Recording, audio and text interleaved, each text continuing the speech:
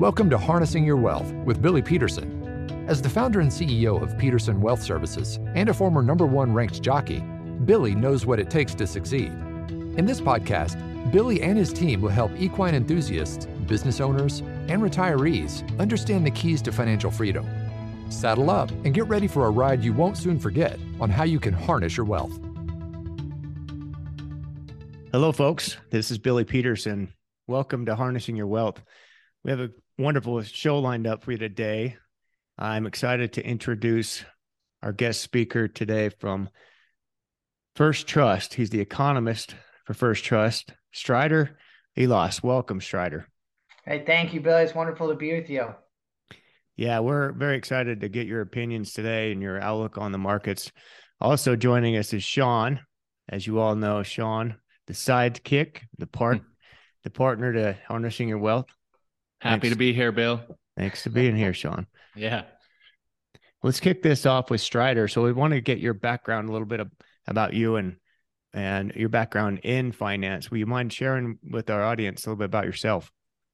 Sure. I actually grew up in the Chicago area. I went to Wheaton College, a Christian liberal arts school there. And it's actually, Wheaton, Illinois in general, is actually one of the financial meccas, especially for financial products, really in the world, which is kind of interesting to think about. A lot of big companies have come out from there. And about 15 years ago, I joined on to First Trust Portfolios and actually connected with First Trust while I was in college there and interned for Brian Westbury, our chief economist, for 2 years while I was still in college, and came on after and have been with him really, been with First Trust for the last 15 years and with Brian as well. And it's been a wonderful journey, a lot of fun. Started off as an economic research assistant and just has gradually grown in the roles and positions, and I'm a senior economist there now. And it was kind of an interesting story coming over. I really enjoyed interning for Brian, but originally I thought I was going to go into private equity when I graduated. And so I shot our chief economist, Brian Westbury, an email my second semester senior year, just asking if he had any connections in the Chicago area for private equity. And he just wrote back, "Come work for me." And so that was my interview with him. And obviously I'd been interning for him for the last couple of years, so he gotten to know me. And it's a wonderful, First Trust is a wonderful company, and it's been a really great fit. And which is why a lot of people that start at First Trust or start working for First Trust really don't leave, just because it's a great environment, great place to be. Great culture. We've enjoyed our association with First Trust for several years now. You guys are very attentive. You have a lot of meetings. You provide a lot of, context for us advisors and for us to help pass that on to our clients. So I think it's very valuable information. So getting out there, we love to listen to Brian Westbury too, when he gets on. He's great. Yeah, he's great. When you said you shot him an email, I was kind of waiting to make sure we're going to say you shot him in order to take his position. I know a lot of people do a lot of things to move up the ranks. No. Okay, well, good. We like him too. Yeah, we do. Hey, let's talk about the economy. You guys, you do this every day over there. We're hearing a lot in the news media and, of course, across all the different platforms that we listen to about a pending recession. We've been hearing this for several months now. And, of course, the definition of a recession has seemed to have changed just in the last year. Tell us what your position is. How do you define a recession, first of all? And do you expect one? That's the second question. And then I guess the third layer to that is how severe, if it is going to happen. Yeah, so I think it's a great point, because I do believe that the definition of recession is not defined or very clear.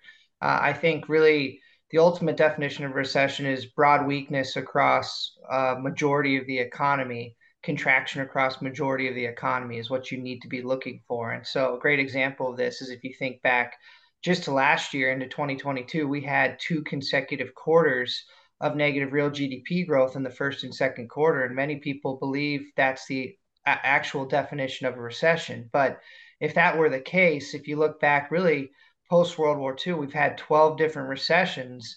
Of those 12 recessions, 8 of them started with 2 consecutive quarters of negative real GDP, but 4 did not. So it's a very good rule of thumb, but by no means would I say it's the actual definition of a recession. And so that's why we have the National Bureau of Economic Research. They come out and they basically declare whether or not we've been in a recession. It usually takes them about a year to come out with whether or not we're in that recession or not. And so I think the fact that we have not seen them come out and declare that that we had this recession last year means that we didn't. And in fact, if you look at that two quarter period, a majority of the indicators that the National Bureau of Economic Research finds important, we're still growing and growing very meaningfully over that period of time. Only really 2 of those 6 were declining. Usually, when you're in a recession, all 6 of those big indicators they like to look at were either negative or majority of them at least were negative. And so I do not believe we had a recession last year, but this year I think is a different story. As you said, people have been talking about this recession coming for the last couple of months, but really I think they've been talking about it for at least the last year, really back into that period of the first 2 quarters of last year. And the fact that it hasn't materialized yet makes some people believe that maybe we won't see this recession. But the reason that we're now in the recession camp, I'd say, is because what really drove the last couple of years, the kind of big spending, big everything spree that we went on, big increase in money supply spree. Well, that's all come to an end now. That so-called, you can think about it like morphine, that morphine is now wearing off. And at the same time, you look at money supply, which we believe is the most important thing to be following right now. That's actually contracting now and contracting at the fastest pace that we've almost ever seen in history right now. And that in general should push us into a recession, we believe, maybe in the second half of this year. And with that contraction, is that mostly caused by the Fed with the rapid increase in rates? Well, I'd say partly if it impacts lending, slowing down lending, but in general, we've just been seeing money supply fall. Some of it's been due to the Treasury General Account, money that gets pulled out for taxes. So if say you've got $100 in your checking account, you take that $100 and you pay taxes with that money. That now goes over to the Treasury, which pulls it out of the money supply. So that's partly it too. A little bit of it is quantitative tightening going on, and some of it, I'd say, most recently, we've seen deposits decline because of the banking issues that we've been seeing. So all of that combined is slowing down the growth rate of money, and in fact, it's contracting now, which is a negative for the economy moving forward. Mm-hmm. Can you explain a little bit for our listeners the concept of quantitative tightening? I know we went through several years where quantitative easing was the big word of the day. Explain to our listeners what this opposite effect is. Yeah, so essentially, if you think back, if maybe it is better to start with quantitative easing just to kind of give people an idea of what was going on in that period too. So essentially what's been going on really back to 2009 is the Fed's embarked on quantitative easing, kind of 4 different periods of it. And really what was going on was the Federal Reserve, they couldn't lower interest rates any further. And so what they decided to do was to buy up mainly from banks, but from other institutions too. But let's just say from banks to keep it simple, to buy up mortgage-backed securities and treasuries from these banks. And in turn, they would credit these banks with reserves.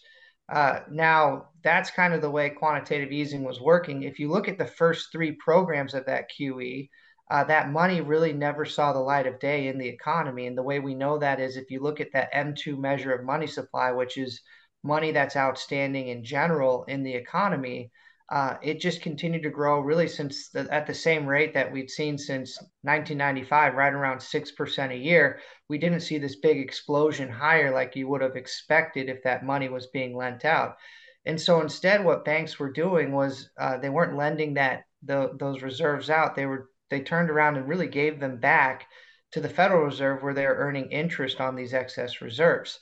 Now, why did they decide to do that? Well, I think partly if you look at cash assets as a share of total assets for banks back in 2009, they were down to under 3%. So I'd say that banks did have a big solvency issue back then. And essentially, one thing quantitative easing did was it took cash assets as a share of total assets for banks from under 3% to almost 15%.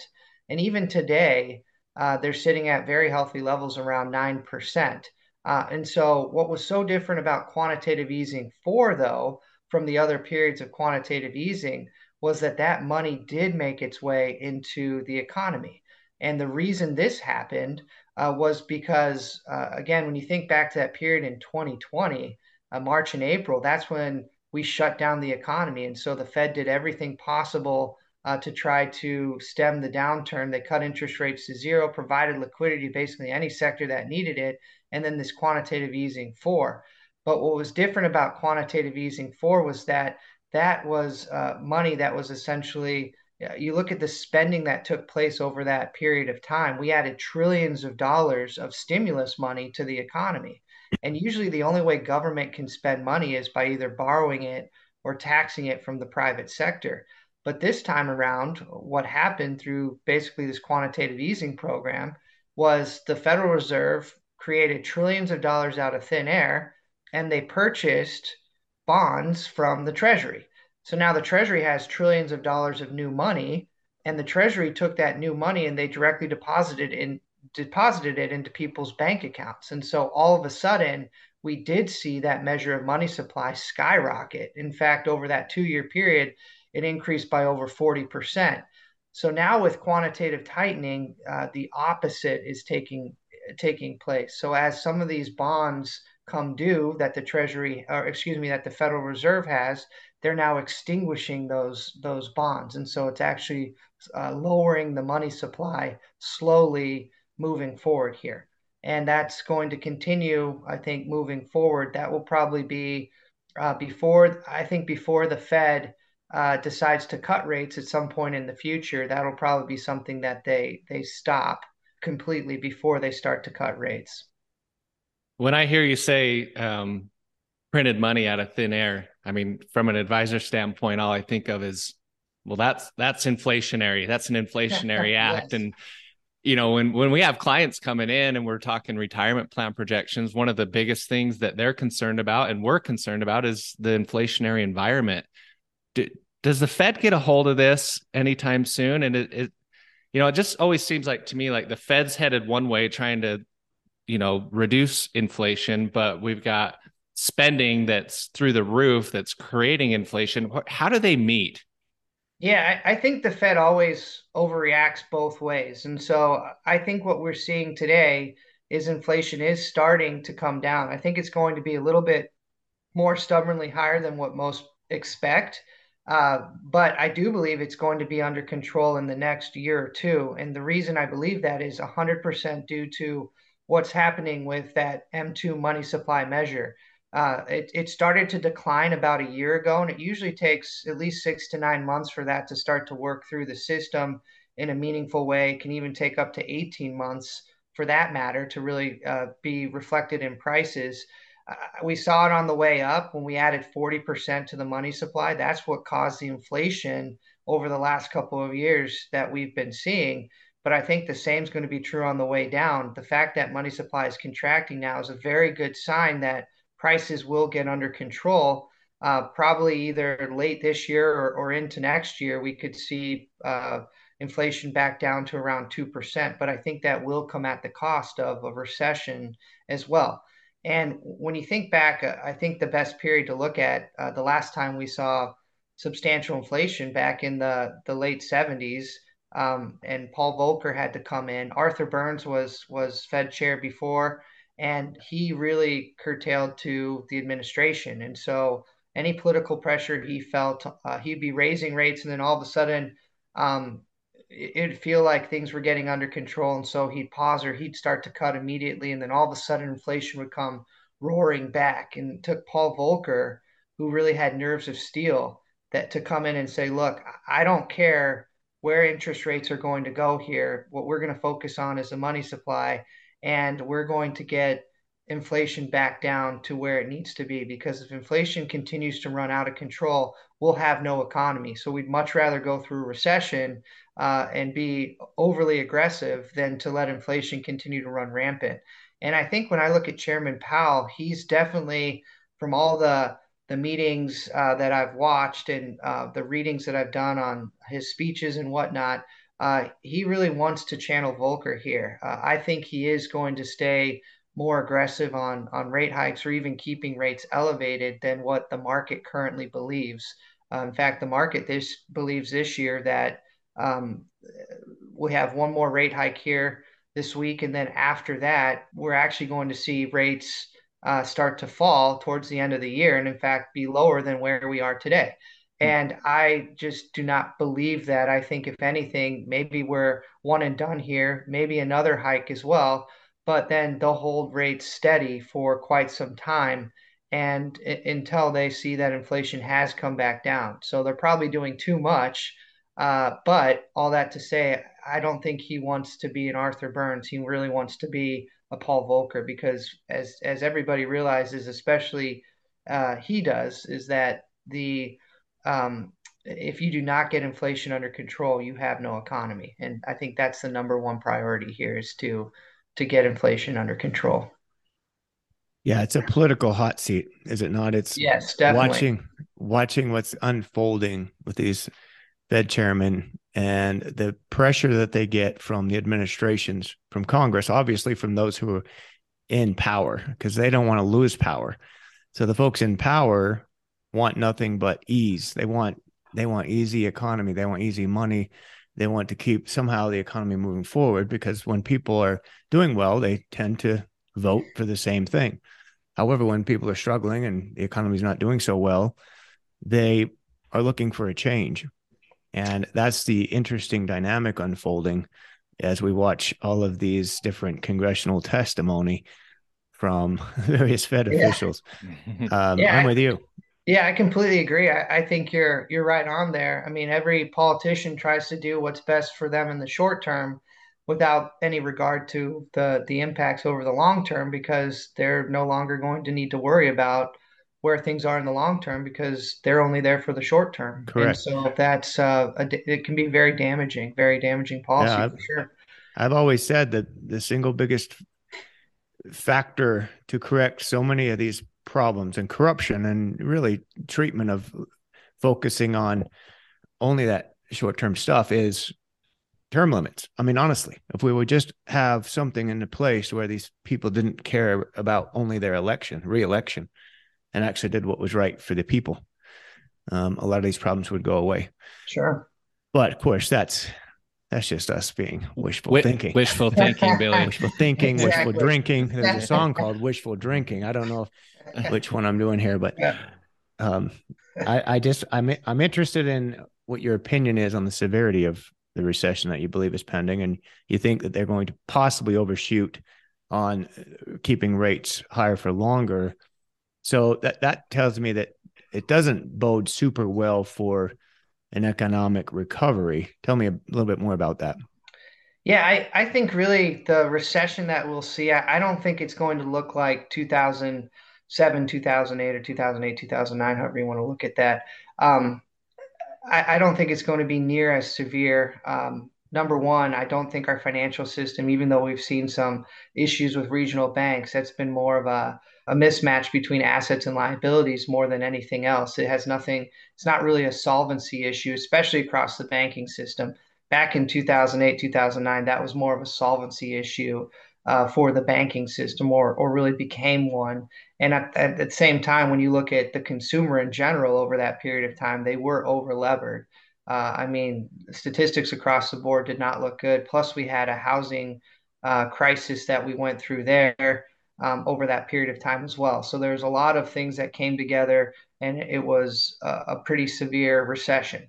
Uh, I think this is more like 1990, 1991. It will be kind of a middle of the road recession. I mean, obviously, any recession where you're laid off, if you're the one being laid off, is a severe recession. I'm not trying to make light of it, but I think in general, a lot of people probably won't feel it too dramatically.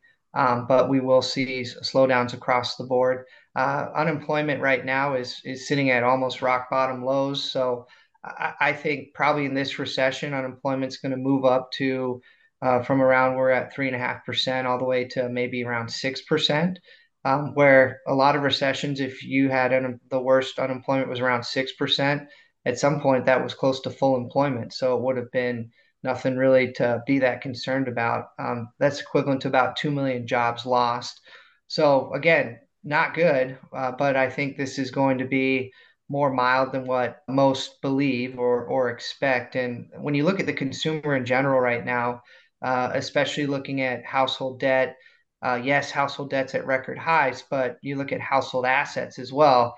They're basically sitting at close to record highs. But over the last 10 years, assets have grown so much faster than household debt. So household debt relative to assets are at some of the lowest levels we've seen really since the late 1970s. And at the same time, what really matters for that consumer is, or for that household, can they afford to pay all those monthly interest payments on all of that debt outstanding? And to me, when you take a look at that measure, it's also sitting. We look at what's called the household financial obligations ratio, and this looks at all of your monthly debt obligations as a share of your after-tax income on a monthly basis, and that's sitting at some of the lowest levels we've seen as well, going back to at least 1980, which is when this measure really came out. And so I think things today look very different than 2007, 2008. I know we always tend to look at the last crisis or the last recession that we've gone through to kind of feel like that's what's going to take place. But I think this one will be very different than what we experienced over that period of time. Um, a lot of people too, and I can talk a little. It's a little tangent, but just thinking about housing when I was talking about 2000. Back in 2006, for example, when housing hit its peak, that caused part of the crisis, obviously, that we went through in 2007, 2008. But prices are very elevated today as well. And so people worry, are we going to go through another housing collapse like we did back then? I think a couple things today are very different from back then. Number one, in 2006, about 40% of mortgages outstanding back then were adjustable rate mortgages. So as interest rates started to rise, people got in a lot of trouble. They had these locked in zero rate mortgages for a couple years, and then they started to adjust higher. And that got a lot of people into trouble. They foreclosed, and we had a massive inventory build, and demand was dried up. Well, when you look at where we are today, only 3.8% of mortgages outstanding are adjustable rate mortgages today. So 96.2 are fixed rate mortgages. But what I find even more interesting is when you take a look at what interest rates these mortgages are fixed at. And about 65% of mortgages outstanding are fixed at 4% or less today.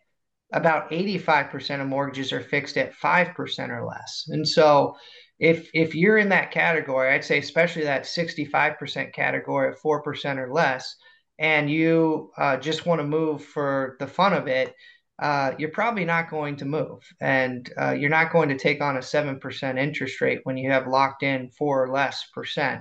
It just doesn't make sense. And so we have not seen an inventory build whatsoever. In fact, inventories are almost non-existent for housing still, even though demand has come down substantially. And so we think we will see price declines in overall housing, but somewhere between probably 5 to 10% from the peak, nothing like we saw back in 2007, 2008. Did you say 40% of mortgages in 2006 were adjustable? Yep, 40%. That's crazy to me. You know, Yeah. that just shows how like uneducated a lot of consumers are and potentially misled. And I think there's a lot of greed in the banking industry. And I think the government was totally fine with it because, of course, like we talked about, when the economy is rolling, they don't want to do anything to stop it, slow it down. They actually encouraged a lot of that. Yeah, and if you keep interest rates low for such a long period of time, over that period of time, you think that's how it's going to be for forever. And then at the same time, prices just continue to move higher and higher and higher. And so I think monetary policy can get people into a lot of trouble because what they see might not be the reality of where things really should be. And so they're impacted by that and they make foolish decisions. And that's what we saw over that period of time. And obviously it always takes a recession to correct things and get things back to where they need to be. Well, like you mentioned, the consumer was so over leveraged back then too. Because Yep. I mean, I remember hearing the term, I think it was like no income loans, or stated income loans where you didn't really have to prove. And the bank was just, yeah, you want to buy a home, or you'd like a spec home? Yeah, we could do that for you. And then, just like you said, those rates adjusted or they lose a job and bam, you wind up in foreclosure. Yeah. Scary. Yeah. Yeah. And the fact that you're not putting any money down, Yeah. it's so much easier. You just say, well, okay, fine. I'll just let this property go. It's nothing, it's not hurting me at all. Excuse me, we're almost in the home stretch for the episode. But before we cross the finish line, I just want you to know that you can contact Billy and his team at www.petersonws.com or by visiting the show notes. Now, back to harnessing your wealth. And of course, then ride the government officials in to the rescue, right? Holding their white, as a white knight with their swords, telling everybody we're here to save you. And yeah, it's not their fault. Too late. Yeah, not their fault. And I wanted to maybe jump into that a little bit deeper, but going back to your housing issue. Yeah. You're not looking for a severe housing recession. How about new construction though? Because you just mentioned people that have locked into these low rates will be disinclined to sell their home and be forced to refinance or pick up a new mortgage at a higher rate. Yeah. How about new construction? So the folks the younger generation, maybe want to go out and buy a home or build a home. What's that going to do to the overall economy? Yeah, I think really the biggest issue that we still face in housing is a lack of inventory. And so we still need to be building more homes every single year just to keep up with population growth and really scrappage rates. So we should be averaging about 1.5 million new homes a year just to keep up with those two issues. When I say scrappage rates, I mean homes that are very, very old that need to be torn down or condemned or that are hit with natural disasters or whatnot. So about 1.5 million homes. We've been really after 2008 and 2009, we were underbuilding for majority of the last 10 years or so. And finally, we've just gotten back to a level that's close to this 1.5 million homes per year that needs to be built. And so I think we'll start to see inventories pick up somewhat there. Obviously, we've seen this big slowdown in demand, but we're still seeing a lot of projects that are continuing to move forward.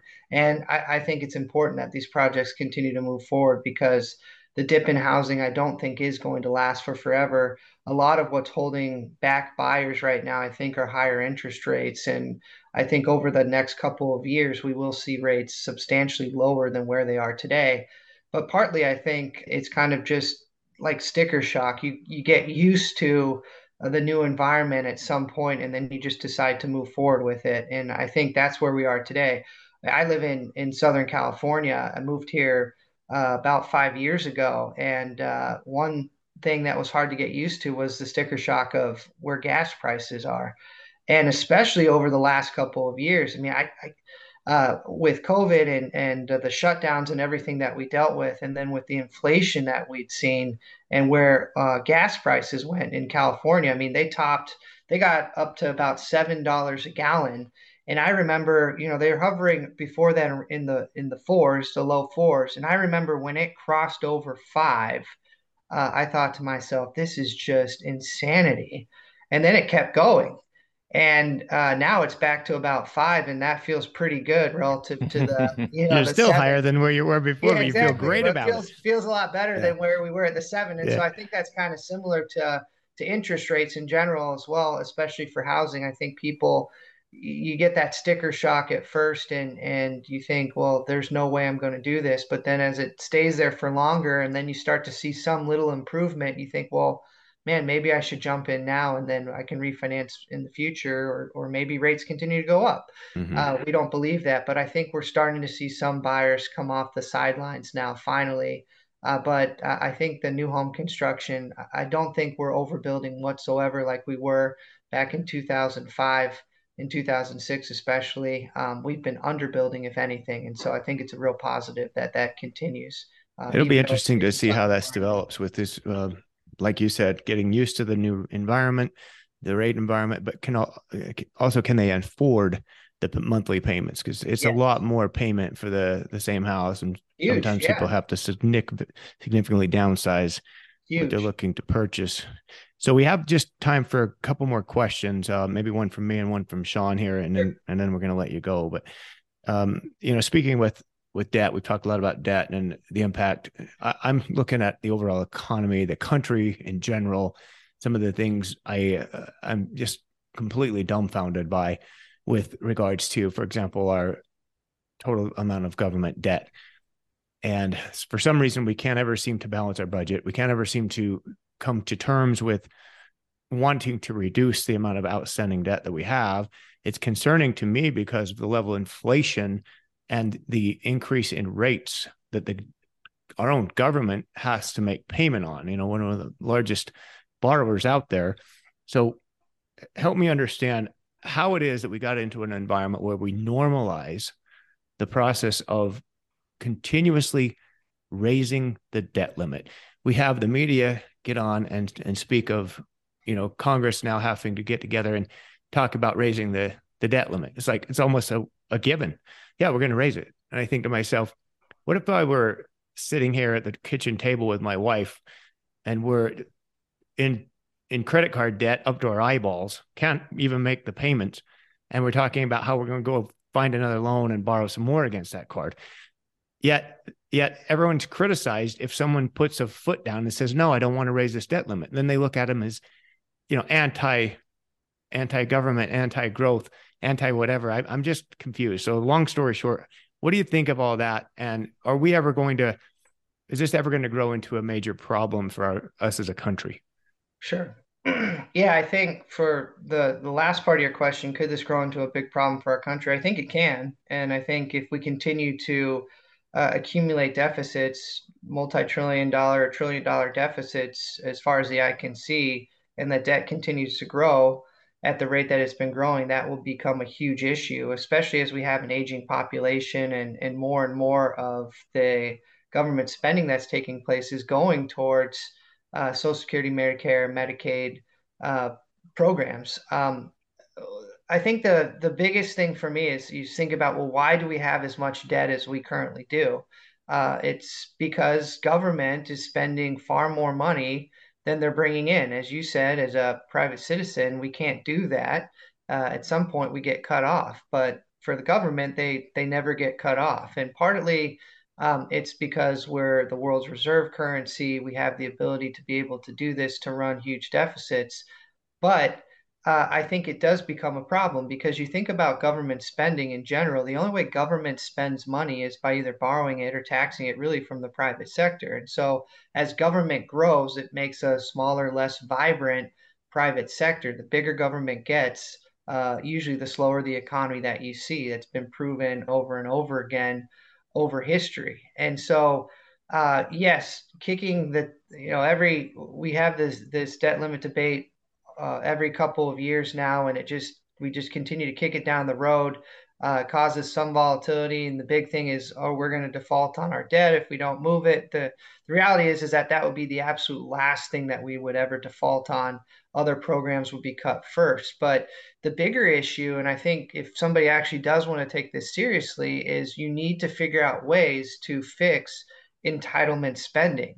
Uh, when you look at transfer payments to individuals, that's the issue with government spending. Majority of government spending is made up for transfer payments to individuals, Medicare, Social Security, Medicaid. I mean, the list goes on and on.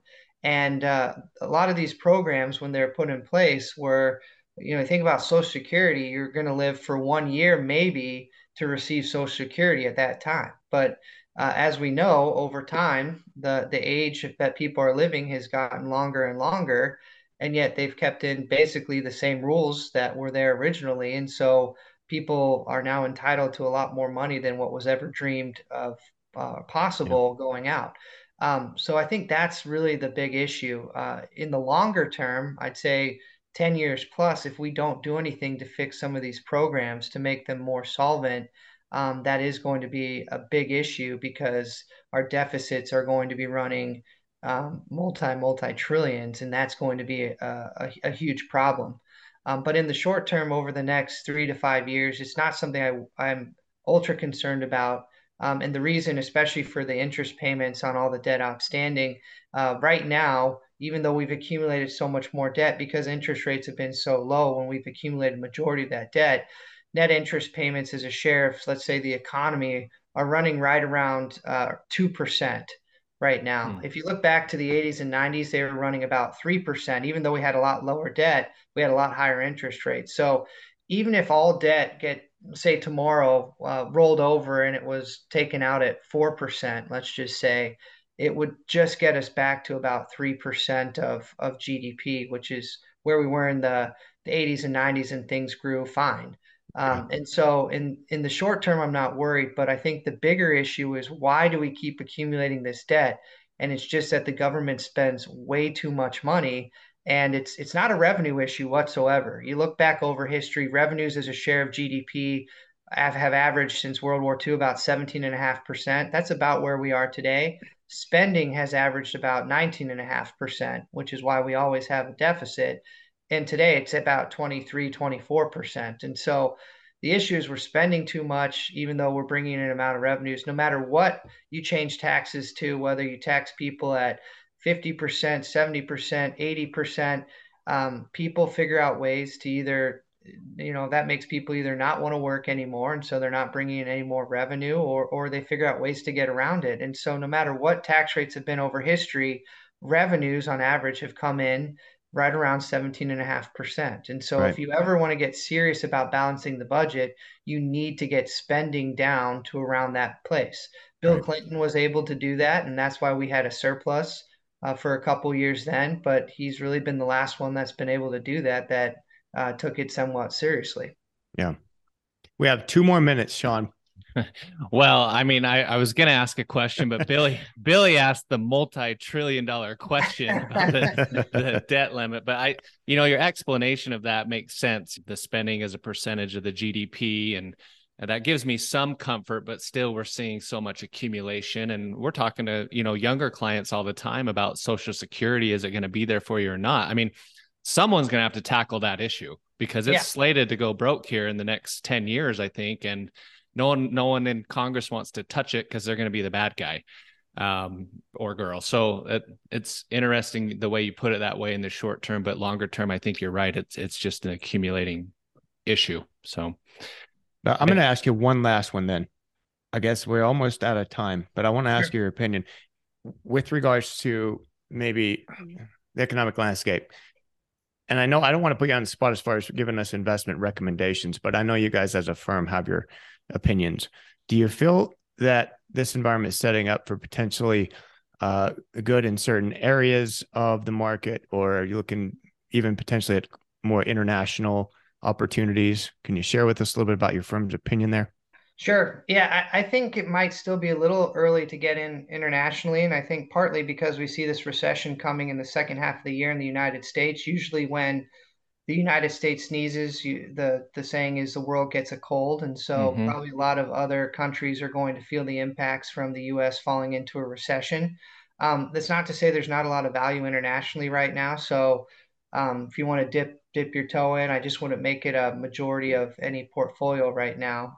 I think the US, you still get a lot of exposure as well, but I'd be really overweighting in the United States in general, quality and dividends. I think dividend payers are an area that you want to be in.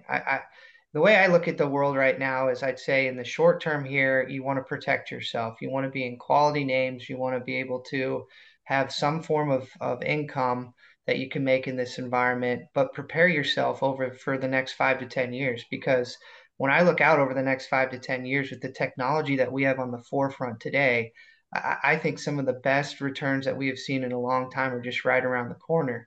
And the reason I say that is because I think the productivity gains that we are going to experience from these new technologies, you think about artificial intelligence and how it's really starting to take off, because chips are now powerful enough to just process really billions, trillions of bits of data almost instantaneously. That's big companies like Google, Microsoft, Amazon, Netflix. I mean, these companies have been using artificial intelligence for years, and it's been to their advantage. They've become extremely productive and made massive profits. Well, now that's starting to filter down that technology to small and medium-sized business. And when I look out over the next 5 to 10 years and to see how businesses are going to use this to their benefit, the productivity gains are going to be immense. And so short term, protect yourself, but long term, we are very optimistic on where position for that. Yeah. Good outlook. Thanks for sharing that with us and wrapping up. We appreciate your time today, Strider. Great name, by the way. First time I've ever heard anyone with that name. So thank you, Billy. Really pleasure to be with you and Sean. You guys are wonderful. Yeah. Thanks for being on. Thanks for being anytime. On. And so thanks everyone for joining us today. Stay tuned for next time. We're going to have a potential Hall of Fame trainer, thoroughbred trainer from California. Join us for that one. Thanks again, Strider. Thank you. Appreciate your time today. Take care, everybody. Thank you for listening to Harnessing Your Wealth with Billy Peterson. Before we declare the race official, please click the follow button so you can be notified when new episodes become available. For more information about today's show, please check out the show notes. Visit our website at www.petersonws.com or give us a call at 801-475-4002. Once again, thank you for listening. The information covered and posted represents the views and opinions of the guest and does not necessarily represent the views or opinions of Peterson Wealth Services. The content has been made available for informational and educational purposes only. The content is not intended to be a substitute for professional investing advice. Always seek the advice of your financial advisor or other qualified financial service provider with any questions you may have regarding your investment planning.